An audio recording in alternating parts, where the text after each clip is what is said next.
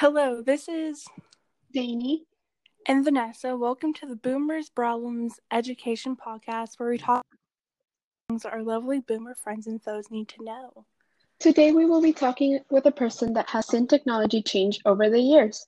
We will be asking her questions such as, can technology change people, or how has technology changed over time? So let's get started. Yes, so today we're going to be talking with someone that is very lucky and is not considered a boomer.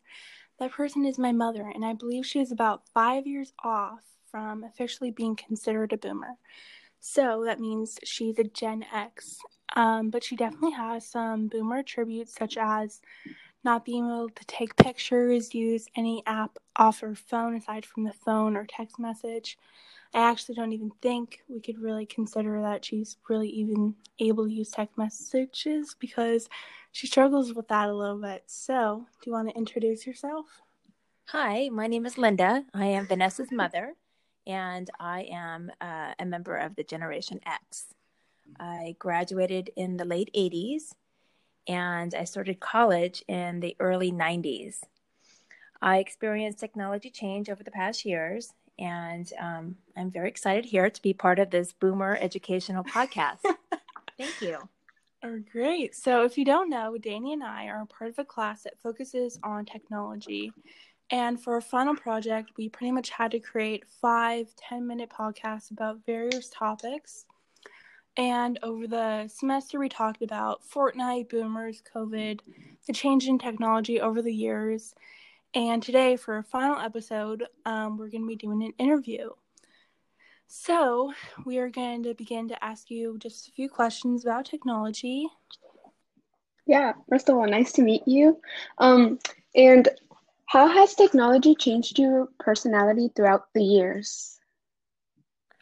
Nice to meet you too. I would definitely say that I am not a social media person. I do have Facebook, but I created it for my work, and I'm more of a voyeuristic participant of Facebook. I don't have any other accounts in social media. I don't have any Instagram, whatnot. I don't have any of that. I don't participate in social media. It's definitely new technology that I haven't wrapped my mind around. I don't have an iPhone. I had one for about a month and did not like it. It was too complicated. I have a very simple phone, and I don't carry the thing around with me. I miss calls, I miss texts. I'm usually about a day behind any kind of group chat with people, but that's just who I am. Personality-wise, I started using a computer in college, and then later on I got my own personal computer, and I do believe it did change my personality. In fact, I believe it made me a fact checker and probably influenced my career choice. I'm currently work as a paralegal and have been pretty much my entire life. So I do a lot of research, and I like to. I'm very much into facts, and when somebody says something, the first thing I do is I do a Google search and read several articles and do my own research and based on create my own opinion.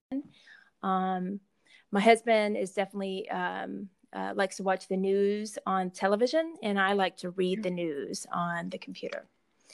And kind of one of the first things I remember I thought that was the coolest thing when the internet came was that I was actually able to read the transcript of Monica Lewinsky. I don't know if you remember these young folks, but there was a whole controversy with President Clinton and the blue dress. And I thought while I was reading it, I thought, wow, this is amazing. This is really cool. Cool. So thanks for that. And in our first episode, we wondered why older generations found technology confusing or difficult to learn. And Danny and I came to the conclusion that it's because we grew up when technology was developing, and we pretty much just like grew up with it.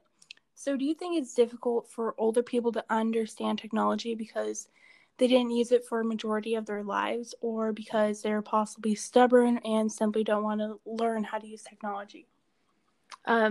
No, I mean, I do believe that older people like myself have adapted to this new technology. And there are some that have not. And I believe those that have not, it's because that they don't trust the internet and they don't trust online banking and online shopping. Just like you said, you grew up on technology, and the older folks, they didn't.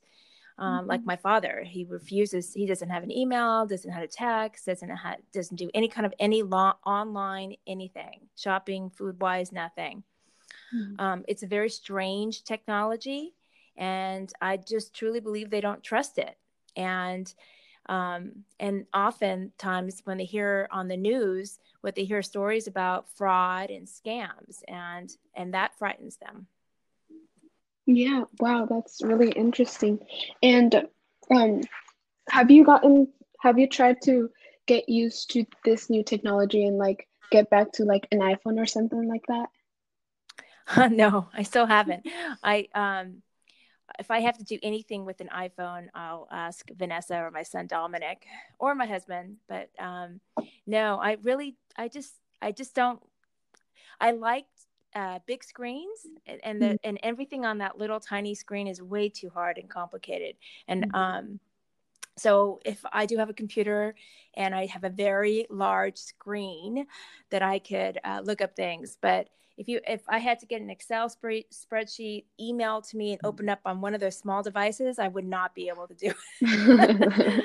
I don't know how you guys do it. Yeah. Cool. So can you explain your job just really quickly? So I've been the paralegal my entire life, 30 plus years. I worked in several different law firms. I worked in in-house counsel for an insurance company. And now currently I work as a paralegal for the San Francisco Police Department in their legal division.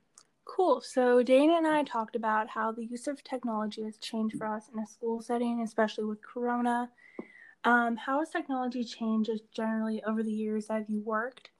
And has it changed since you've been home working from Corona? So yeah, definitely. When I first started working at a law firm, we didn't even have a LAN closet, and not to mention any kind of cloud storage.